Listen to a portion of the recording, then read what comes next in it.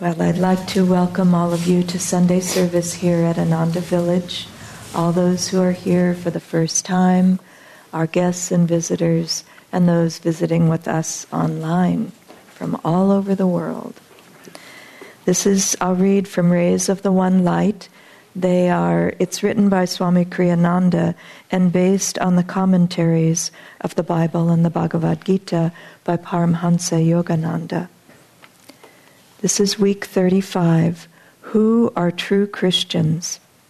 Truth is one and eternal. Realize oneness with it in your deathless self within. The following commentary is based on the teachings of Paramhansa Yogananda.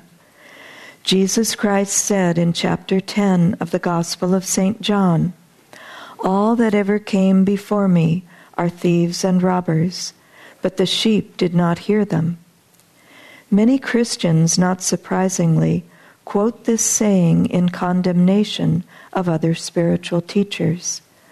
Not only the Old Testament prophets, but also Buddha, Krishna, and others who lived before Jesus, as well as, by inference, any who came after him. Yet Jesus himself said in St. Matthew chapter 5, "Think not that I come to destroy the law or the prophets. I am not come to destroy, but to fulfill."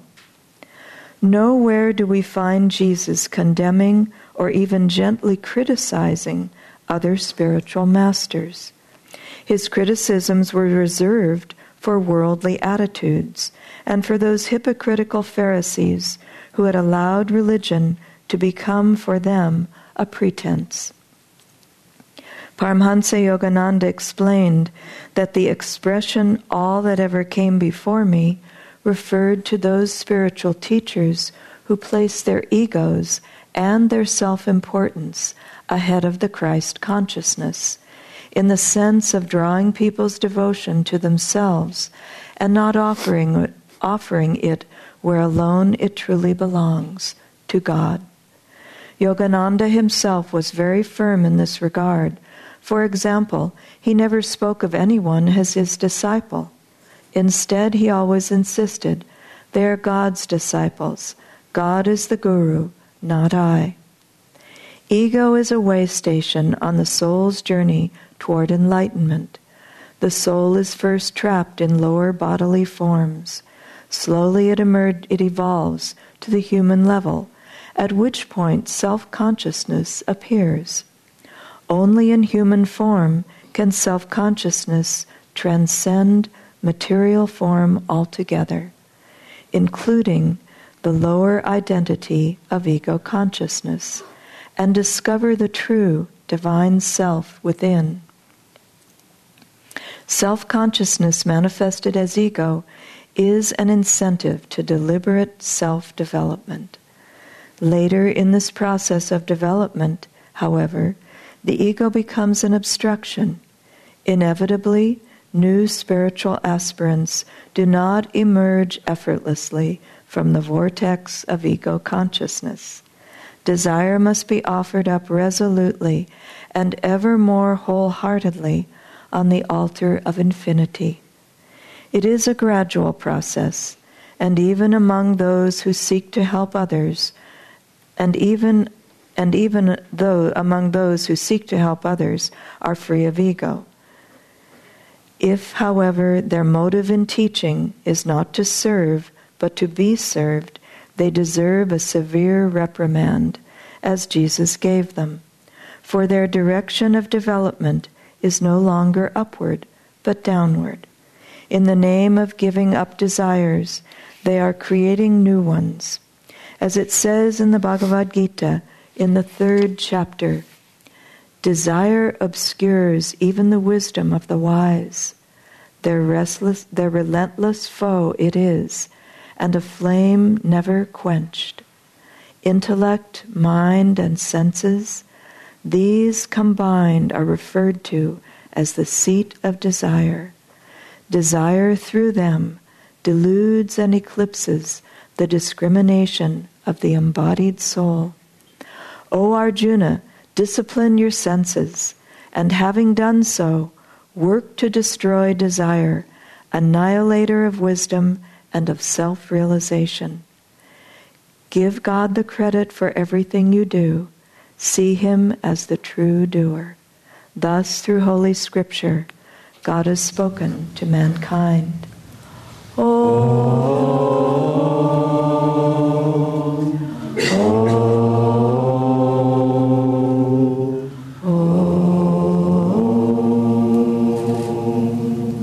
My name is Nayaswami Pranava, and this is Nayaswami Parvati. I'd like to read to you from Yogananda's Whispers from Eternity, his book of prayer demands. Divine Mother, may I feel thy heartthrobs in my own heart, thy joy in my happiness, thy wise direction in all my activity, thy spirit in my soul. Divine Mother, I lay all the flowers of my love at the feet of eternity. O open wide the flowers of my budding devotion, and release thy fragrance, that it may spread from my soul to the souls of others, ever whispering of thee. I pray to behold my love reflected in others. In the light of that greater love, may I behold thine unveiled face of perfect compassion. May I behold my true self in others, that I perceive thee ever enthroned in our united hearts. At the heart of my whispered prayers, I feel stirring thy silent whispers. In the light of my burning candle of devotion, I behold at last thy sacred blaze of perfect love. O Divine Mother, unite our hearts as one heart, so that on the sacred altar of united hearts, we may find thy omnipresence enthroned forever.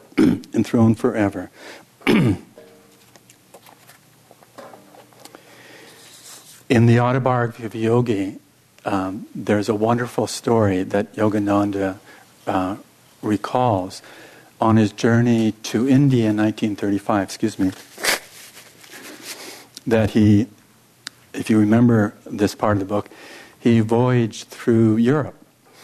And specifically one of the things he really wanted to do was visit the Catholic stigmatist, the Catholic mystic saint, Therese Neumann. And when he got there to the town, the little village that she lived in, she wasn't there. And he got wind that she was visiting a professor that she was friends with some distance away. And so he went there and asked if he could see her. And she sent word to Yogananda that although the bishop always wants me to get his permission for people to see me, I will see this man of God from India.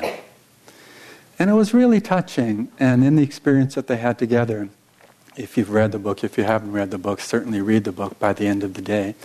But it's very touching in that they're able to resonate at a very deep level, much more than a casual encounter, but deep in that respect that each other had for the real touch of spirit that they really were experiencing in their lives.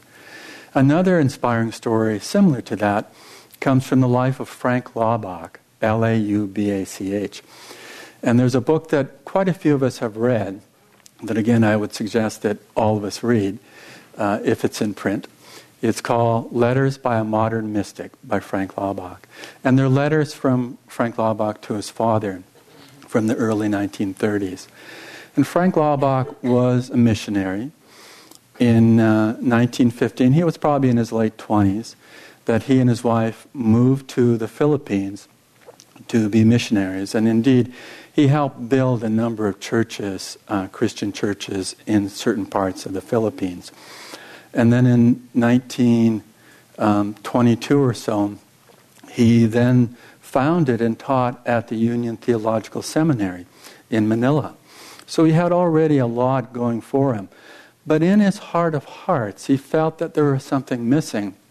And that was the call to reach out to the indigenous people of certain islands of the Philippines, the Mindanao Islands. And they were called the Moros. And the Moros were intensely Muslim faith-based people. And indeed, they viewed the Christian Philippines as their mortal enemies. It was that strong back in the 1930s.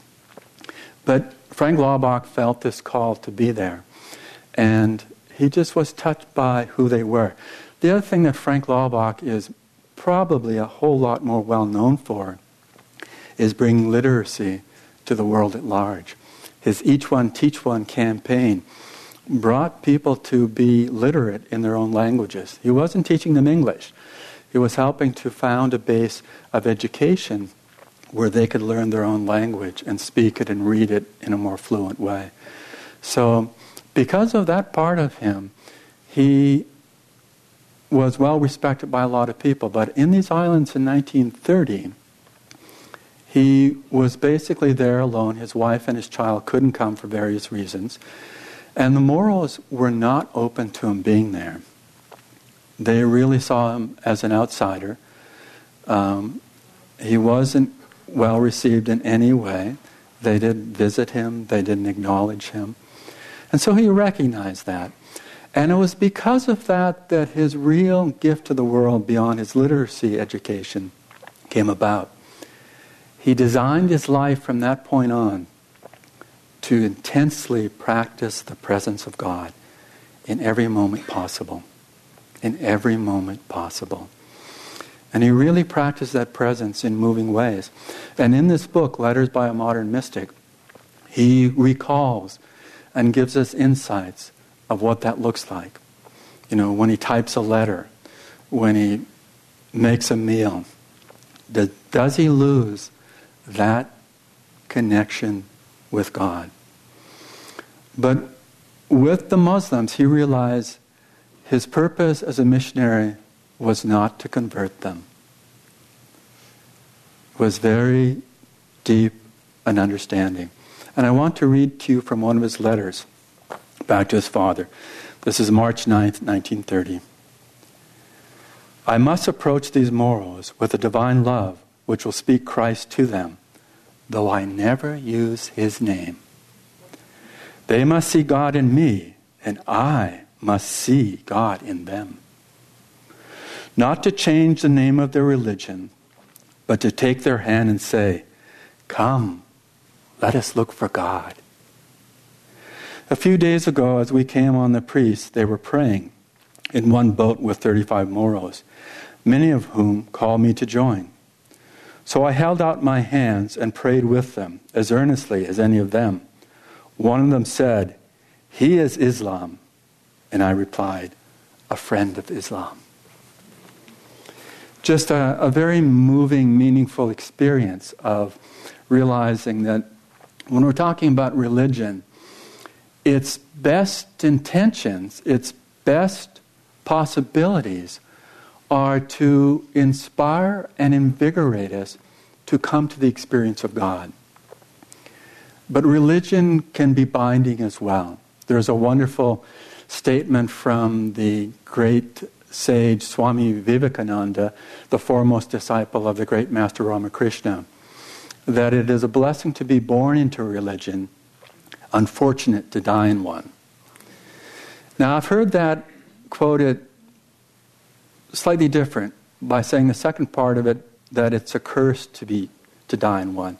But that's not what Vivekananda meant. That's too extreme. There's no curse in dying in being a religious setting.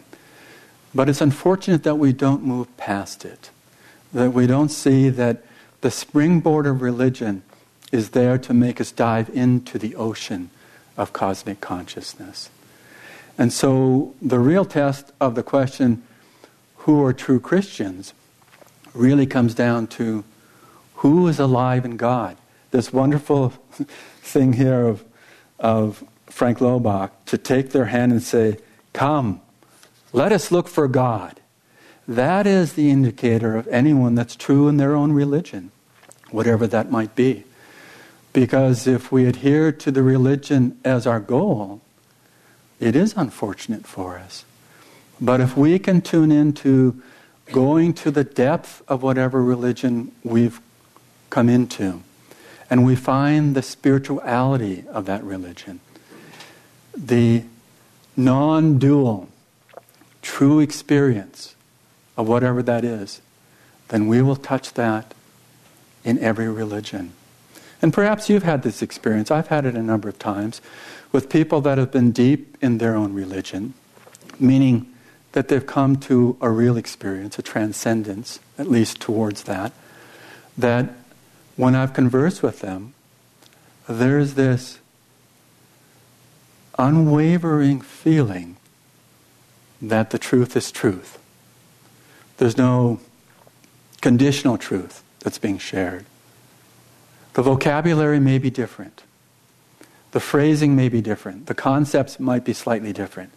But you can feel the resonance of that same truth in that experience.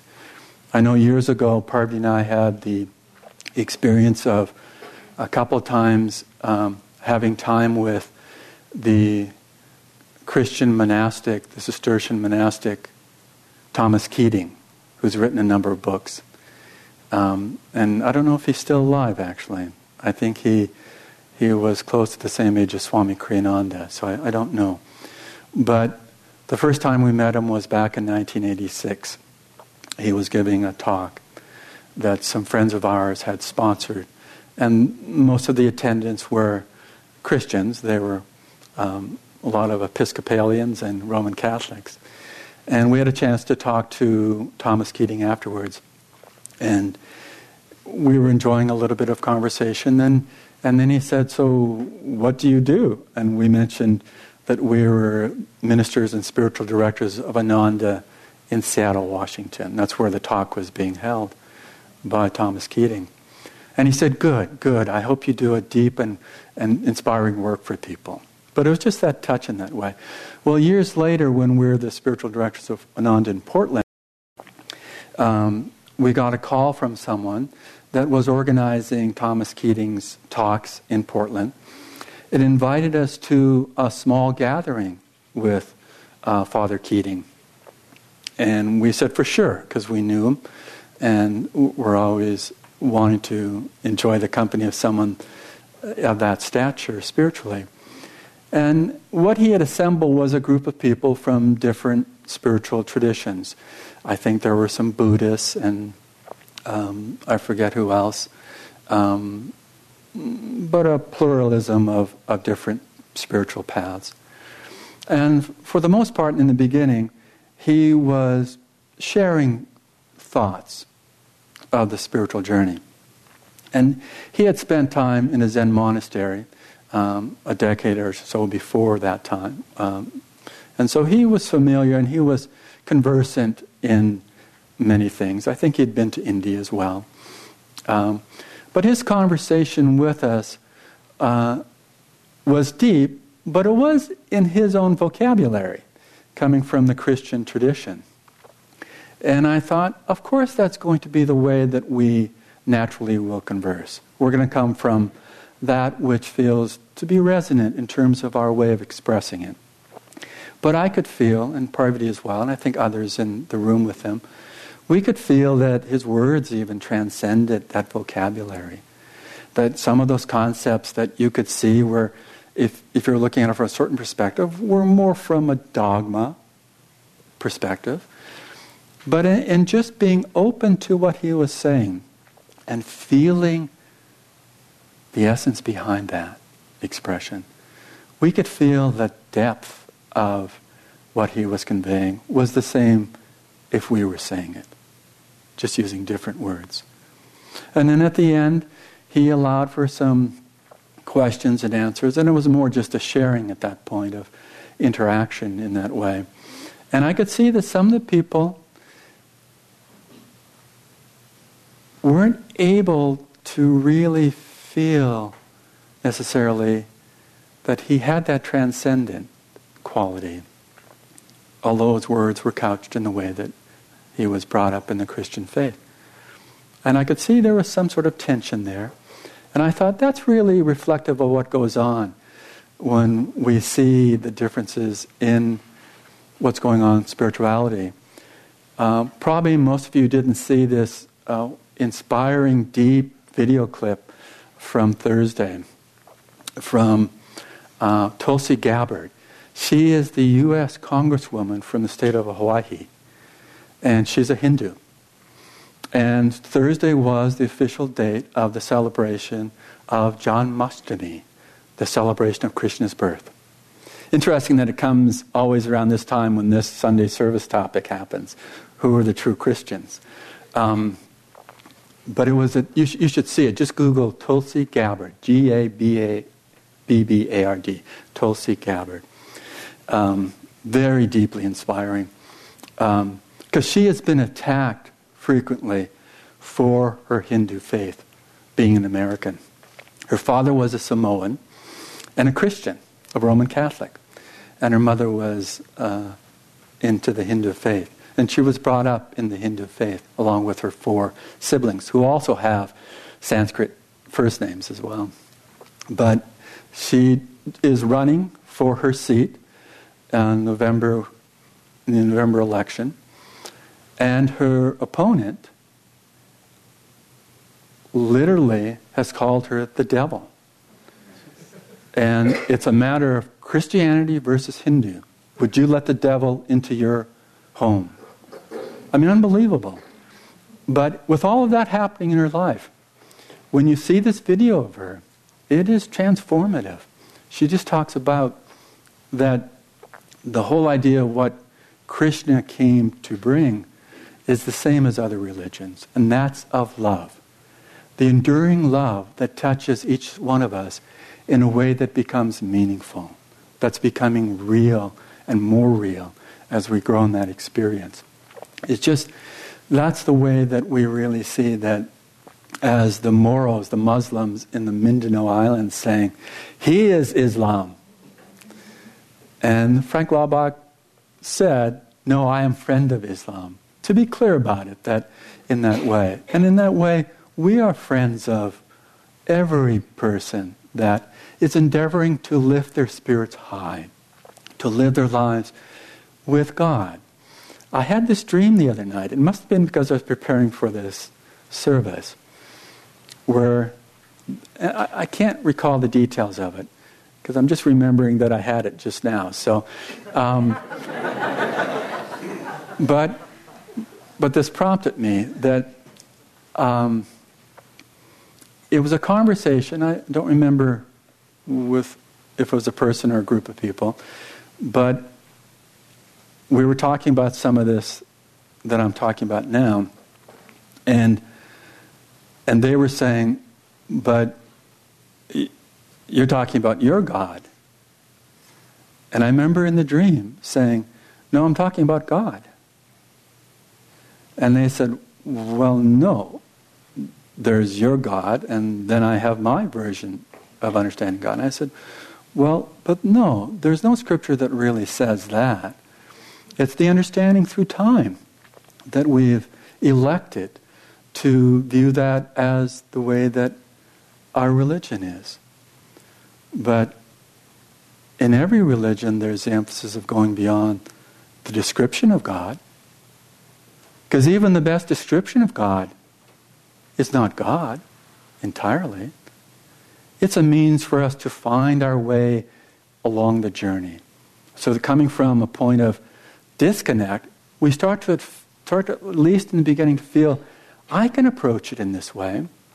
I can feel that God is this personage, or that this symbol, or this reflection can be a way that I relate to God in that way. But it's only as a way to come into that which becomes our true experience. It is the oneness with God. As Jesus said, I and my Father are one. And when the Pharisees accost him and accuse him of blasphemy, when he says these things, his response is not to criticize them, belittle them, but he says, but your scriptures, they say, ye too are gods. And in the Hindu scriptures, which again, I've brought a focus in a fundamental way to many Hindus, limiting what the teachings of Krishna are. The teachings say, Aham Brahm Ashmi. I am in that oneness with Brahma. I am in that oneness with the divine. That has to be what we're really opening up to. And even when we see that more in the distance out there, always keep that in mind. Yogananda emphasized that even with our personal touch of the divine, how meaningful that will be to us, how deep that will be to us.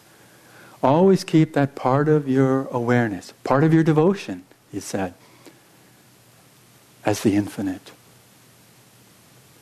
To bring that personal experience always real so that we live in the moment, being touched, being transformed. But always keeping in mind, always keeping that devotion, the infinite beyond that form. Just to be always in that expansiveness that has no limitation, that has no definition, that isn't boxed in, that this is my God. It becomes that there is no God even to experience, because I am one with that experience. I am that experience in that way. So my invitation to all of us, in the words of Frank Laubach, is, come, let us look for God.